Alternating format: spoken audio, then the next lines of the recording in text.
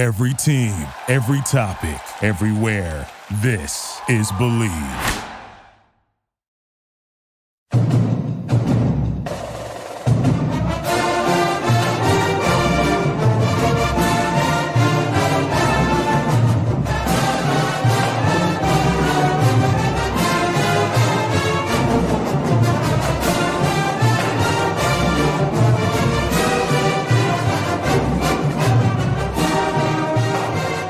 Back to an instant reaction edition of the Night Report podcast. I'm your host, Mike Broadbent. Joining me is my co-host, Richie Schneiderite.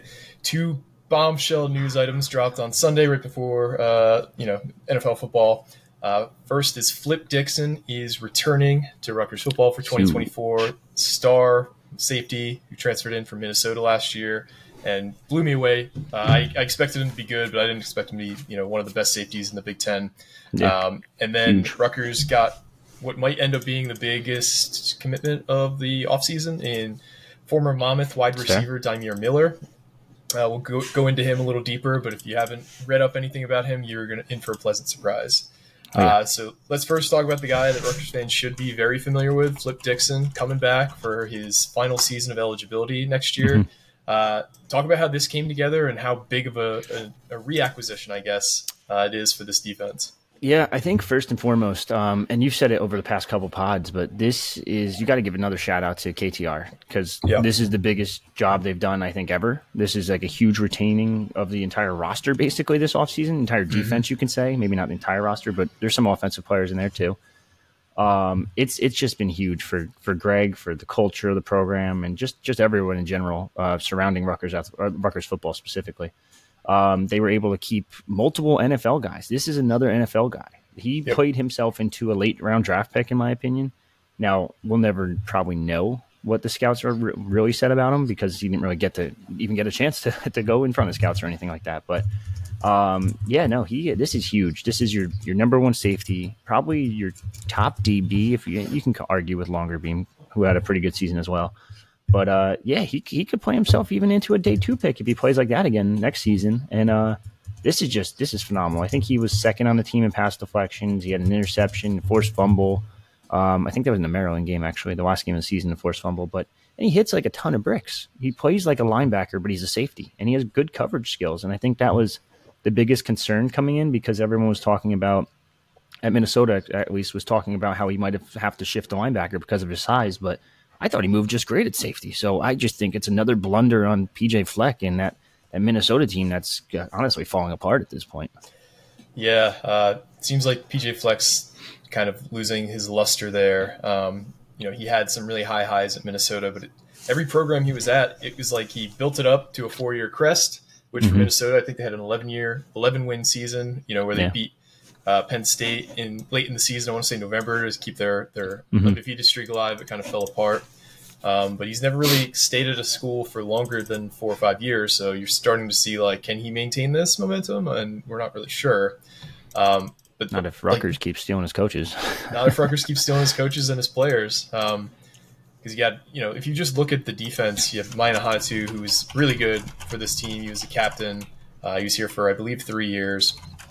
Obviously, Flip Dixon, the coaches from Kirk Soraka to Joe Harris-Simiak. And I mean, Kirk was a great guy before he was a PJ guy, so take that with a grain of salt. But it's been a great feeder program for Rutgers.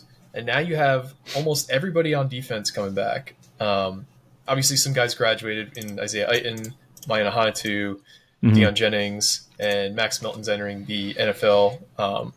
But almost every big impact player on defense is returning. I know we're still waiting on some official confirmation for, I think, Robert Longerbeam and Desmond Igbeneusen, but we're hearing good things. Yeah, I don't think they're either of them. One of them might announce. I don't think Igbeneusen's going to announce. I think it's just he's coming back. It's full-blown fact.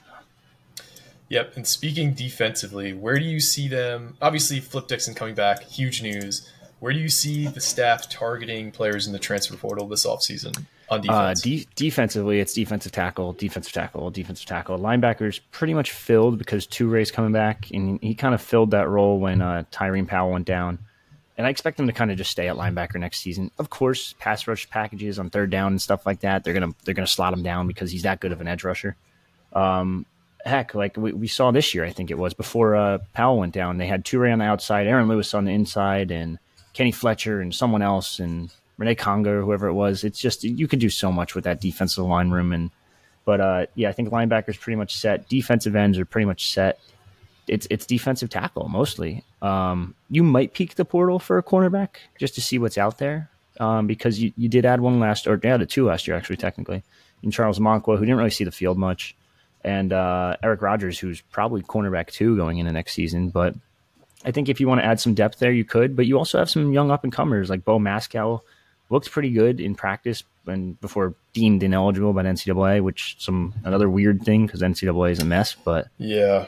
I think you could target a cornerback, but you probably don't have to. But more specifically, they're going to go after a defensive tackle because you need to fill that void with, like you just said, Ahanatu's leaving due to graduation. Isaiah Aiton's graduating.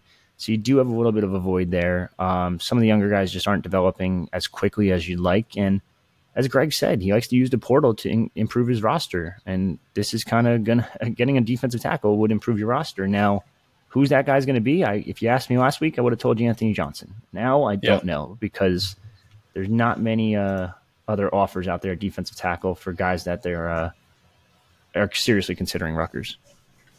Yeah, this is kind of the first wave of entrants. So I think we're going to see this more and more in the future too, because you have the FCS kids who don't make the playoffs, kids from Ivies who can't use any kind of redshirt years, and the kids who are just like kind of checked out, like regardless of what their team does, they're leaving. That's the first wave. The second wave is bowl game kids who were planning on leaving but wanted to play through their bowl game. And the third wave is kids who leave in the spring who thought maybe I'll compete, see how it goes, and they don't necessarily find the role that they expected heading into training camp. So I think we're kind of at the end of wave 1, especially with this dead period incoming. Yeah, I don't expect the staff to kind of rest on their laurels here, but I do expect things to quiet down significantly until the beginning of the new year. And then you might see a few more kids visit. I know you've spoken specifically about players who are not going to visit until after this semester ends. So stay tuned because there will be more kids, I'm sure, visiting in January, but I do think things are going to quiet down significantly for the next few weeks. Yeah, like you said, post bowl game, like a lot of these kids like are leaving, so there's opening playing time, and these kids don't have film; they have practice film. And you've seen like Kamar Missouri and guys like those tweet out practice film clips that are helpful in terms of getting them more interest. But these guys are like, there's a bunch of programs like look at Minnesota; they're down there the third string quarterback that they had to pay to come back. That's an unbelievable story. For those of you who aren't familiar, obviously Ethan Kaliakmanis left the program. He visited Rutgers this past weekend. Their second string quarterback also left the program, entered the portal. Yeah. The third stringer, guy wasn't even planning on sticking around. He was planning on starting his life. He was graduating. Him and his fiance bought a house in Arizona. They were getting married soon. They had to basically beg him to come back and play in this bowl game. They're paying him supposedly $30,000 in NIL funds just to play in one game. Just so they don't have to run, some kind of scout team player or some kind of, triple option or, wildcat situation the entire game. So good for that kid. I mean, he's paying for his wedding, playing one football game. You got to hope he doesn't get hurt. Especially if he can ride off into the sunset winning a bowl game too. That's a pretty huge. Epic moment for him. Yeah. So he's got that opportunity. But yeah, it gets these kids film. Like it gets some of these backups film, and it's like, hey, I'm going to enter the portal, but hold on, I'm not going to say it now. I'm not going to tell my coach now because he's going to tell me go screw. Like you're not playing in the bowl game. Yep. And now I can go play like maybe 20 snaps, 30 snaps. If I get like a couple good plays together, I'm going to put that on film. I'm going to tweet it out. I'm entering the portal, and there we go. I'm getting paid by some other school. Yeah, and you got to hope some of these kids take advantage of the opportunity. I know that's going to happen for a lot of Miami kids because they have, had a huge attrition factor going into the bowl. But the second half of this big news day, obviously Rutgers had 4 transfer portal kids on campus that we are aware of right now this weekend. They had Ethan Kaliakmanis, quarterback from Minnesota. They had Dino Kaliakmanis, wide receiver from Minnesota. They had Kevin Wigginton, former Michigan State offensive lineman, who's a guard, and Dymere Miller. He's a wide receiver at Monmouth. And just on the face of it, a 6-foot, 180-pound wide receiver at Monmouth doesn't really move the needle for me. But when you look into his speed, when you look into his production, everyone should be over the freaking moon about this kid coming to Rutgers. Yeah. So some quick stats from him. He's led Monmouth in receiving the past 2 years. Last year he had 55 catches for 820 yards, 7 touchdowns in just 9 games. This year, he was a guy also that I targeted last year in our hypothetical portal guys who should go after. He never entered the portal, but he was a guy who really had a good season last year. This season, though, dude just totally exploded. He had 92 catches, 1,295 yards receiving, and 9 touchdowns for Monmouth that led the FCS. He also had the second best PFF grade of any receiver out of 1,031 qualifying receivers who got a grade this year. He was second. He was only behind Malik Neighbors, who is the LSU receiver, who's probably going to go Top in the first 10? round this year. Yeah. Last year he had a really good PFF grade as well. He had an 85.8 grade, which was 14th out of over 1,000 qualifying receivers as well. The kid's a stud. Watch his film. He's a legit track guy. He went to Coatesville High School, which is the high school of Aaron and Avery Young. He ran on the track team there. They set, Track star. I think they finished second in the state in the 4x100 that year.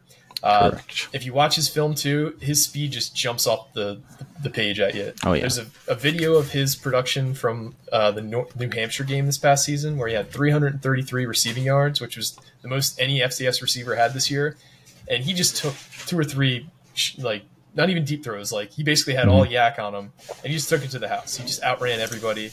I am so excited to see what he can do at this level. I think he's going to be our wide receiver 1 next year. Yeah. What kind of impact does this kind of equipment have? I think there's no question about it. This is Jaquay Jackson on steroids, basically. I'm a little surprised he didn't have more offers in the portal, which is crazy to me. But I mean, over 2,300 yards in 2 seasons at Monmouth, and this season alone he had 1,200 of those. Like, it was just absolutely incredible season for him. Like you said, elite speed. He's a track star, track guy, great hands, and he's a really good route runner too. He's able to break off the defenders at the top of his routes. They're not all just deep balls. Like, I know everyone sees the numbers and they're like 300 yards. You're thinking he's just chucking deep balls. Like, no, he's got some yak to him too. Any service you look at, PFF, Associated Press, FCS Central, or whatever it was, he's a first team All-American for all of them in FCS. Like, he is just that good of a receiver. He was a Walter Payton finalist, which is essentially the Heisman, I believe, for the FCS level. I think he actually finished pretty low in that, but I think he was the top receiver in that group. I think he finished like 11th or 12th, but no, this kid is really, really good. And he's got connections to the team too, so that always helps. And that's probably a big reason why you landed him. Not only is he like a Coatesville, PA native, which you've done pretty well with that school between the young brothers, and I think they actually added a walk-on event at one point from Coatesville, but I can't remember who. But yeah, no, this is like an all-time kid at Monmouth over the past couple of years. Like, he ranks among the top in their record books, not just single season, but career-wise too. This is a very big get. You need wide receiver help. There's no secret to it. Yes, Ian Strong's good. Yes, he's probably still going to start. Yes, Christian Dremel's good. Yes, he's still probably going to start, but this kid's going to start out there too with probably that duo, if I had to guess. And it just gives you another year of a guy that's legitimate. Like, I know everyone saw Jaquay Jackson's stats, but he was D2, I think. And he was good too. I just think he was a little bit misused, but hear me out. If you get a different quarterback, one that can hit the guy in the hands, this kid could be a certified stud, and he's coming to this level because he wants to increase his NFL stock. He has NFL stock. He could have left. He didn't have to go to the portal. He could have got picked up in the later rounds. If he does what he did, obviously I don't think he's going to do 1,200 yards at Rutgers, but could be wrong. I don't think he's going to. But my thinking is always with stuff like this, when he's at the FCS level, maybe cut that production by like 25%. You could even argue a little more, maybe. But even if he cuts it down 25%, that's still a 700-yard receiver, or even more than that, actually. It'd be like an 800-yard receiver. And when's the last time we saw one of those? Yep, Leonte Carew, maybe? Yeah, no, it's been a very long time since Rutgers has had a truly high-production wide receiver. It's been like Carew or Brandon Coleman. I mean, Carew is definitely the most recent, but just kind of speaking to the guys who have had huge production for Rutgers as a receiver. Because I don't even think Bo Melton hit like the 600-yard mark. No, Bo had a lot of flash plays, but he did. In fairness he did to twice. him, he just didn't really have the pass catchers to get him the ball consistently. So yeah, so he did. He hit the 600-yard mark in each of his last 2 seasons, but I'm talking 800. Like, when's the last time he did that? It's got to be Carew. Yeah, I think it's Carew. Yeah, it's insane. But this could be a very, very fun offense next year, based on the fact that they just need a couple more pieces here and there, probably a tight end, a lineman, and a quarterback that visited this weekend. Yeah, so this is the first news to break out of the visit weekend. Do you expect any more today, or do you expect it to kind of come out in the coming days? And I don't know. It's always so tough because what you're hearing in this moment might be true, but then you might get a call in 10 minutes saying, "Hey, so and so's going to commit at 4:00." Yeah. Well, you know this better than most, and anyone that listens to our pods consistently knows this better than most. This happens all the fucking time. Yep. We record, and it's like, "Hey, so and so just committed," and it's like, "Cool." As of right now, though, I'm told no one else today. But strategically, Schiano's always been very strategic with these things. He likes to put out news in waves, which is smart, because now instead of talking about Rutgers one day, about like, wow, Rutgers got 4 commits in one day, and then news gone, done, see you later. Yep. Rutgers got a commitment today from top FCS receiver. Wow, that's awesome. That's Flip Dixon returns. Cool. Let's talk about that all day long. Then the next day, it's like, oh, like, we're not talking about Rutgers anymore. Oh, Ethan Cowan. Oh, they got a quarterback. All right, we're going to talk about Rutgers again. And then, oh, you know what? Let's wait another day. Oh my God, they got who else visited? Kevin Wigginton. Yep. And it's like, oh, okay, wow, they got a Big Ten caliber lineman to go with that quarterback, to go with that receiver. Oh, now, then all of a sudden the next day comes out, and it's like, you know what? Let's throw Dino Kalikimakis. Oh, that kid's got some potential. It's pretty solid, like 5.73 star out of high school. There's 4 days worth of news, and it helps us too, because we have something to talk about for 5 days. Yeah, exactly. It's nice when it's more of a steady drip than in just a wave of information coming at you. Of course. So, obviously, a huge commitment. More to come in the days and weeks ahead of us. They're definitely not done in the portal. They're going to have more people get offered. They're going to have more people on campus. But that's kind of all we got for you right now. Is there anything you wanted to close on, Rich? Obviously, we had a basketball game yesterday. Yeah, big win. That was cool. That was an interesting game. I actually, I don't know if I said it on the pod last time. Alec actually covered the game for us, but I was there, and I took my girlfriend to her first Rutgers basketball game. She's never been there before, so that was a cool experience. And I'm going to do a little bit of a write up, similar to what Politi did with football, from a fan experience. Got some highs, some super highs, some lows too. I'm not going to lie. Some much needed renovations. I'll tell you that much. After sitting in the 100 section, it's a lot different vantage point, I guess. Oh yeah. But no, I'll have that article later on in the week, and we could probably talk about it afterwards too, because I'm sure there's going to be a lot of comments on that one. Because I'm sure I was nice in some sections. I wasn't so nice in other parts, but other than that, I mean, we're just kind of waiting for the bowl game. There'll be a presser later this week with Monangai. Who was it? Hold on real quick. I have it pulled up. Monangai, Joe Harris-Simiak, so that's a cool one. Maya Hanatu, and Kirk Shraka. That will be on Monday, so stay tuned for that. That's going to be via Zoom, so it's going to be the shitty quality, choppy quality that everyone puts out on Zoom now. Not like our podcasts that are very clear and very good. And then Schiano will also talk again on Wednesday. So I always ask you guys, if you ever have any questions for Schiano, just shoot them in our comments or shoot them on our message board. I'll ask him anything within reason. I think me and maybe one other reporter, I'll give Brian some credit, aren't afraid to ask him anything. Everyone else is just like, here's a softball catch. Yep. But yeah. Anyway, that's pretty much it. Just getting ready for some little Tommy DeVito. Hopefully, when this is out, we get the win by now. But then, well, you also mentioned you and Brian. You guys will be in. I didn't realize that. Florida this week, separately, obviously, but you'll both be covering the same event. Tease that a little bit, because I'm sure we'll talk about that later this week. Yes, City of Palms Classic. So you might be on your own if anything happens Tuesday, even Wednesday potentially, depending on what time I get back. But City of Palms Classics this week. Technically, it's Monday, Tuesday, Wednesday. I don't know if it goes into Thursday or not. But the big game is Tuesday night, and that's what I'm going to see. I'm going to see Dylan Harper versus Ace Bailey. Now, there's some weird rules where you can't video record because NBA TV owns the rights. Watch me. I'm still doing it. Yeah, I'll find a way.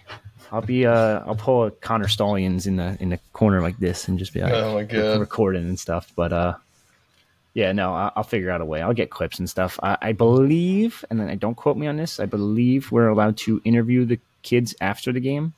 So hopefully we'll get some Ace and Dylan content. But I'm sure them going at each other one-on-one during the game is going to be fun to watch, whether whoever wins. If I had to guess, maybe the 6'10" guy with the guard skills, but that's just a guess. Dylan's still pretty good. So, yeah, it's going to be fun to watch. I can't wait. I'm very excited.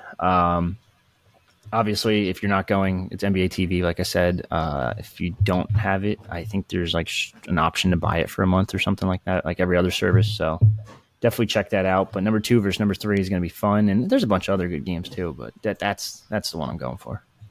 Awesome. All right, guys. Well, that's all we got for right now. Stay tuned to your podcast feed because there could be more news coming, and then we'll hop back on and break it down even further. So for me and Richie, this has been another edition of the Night Court Podcast. Signing off.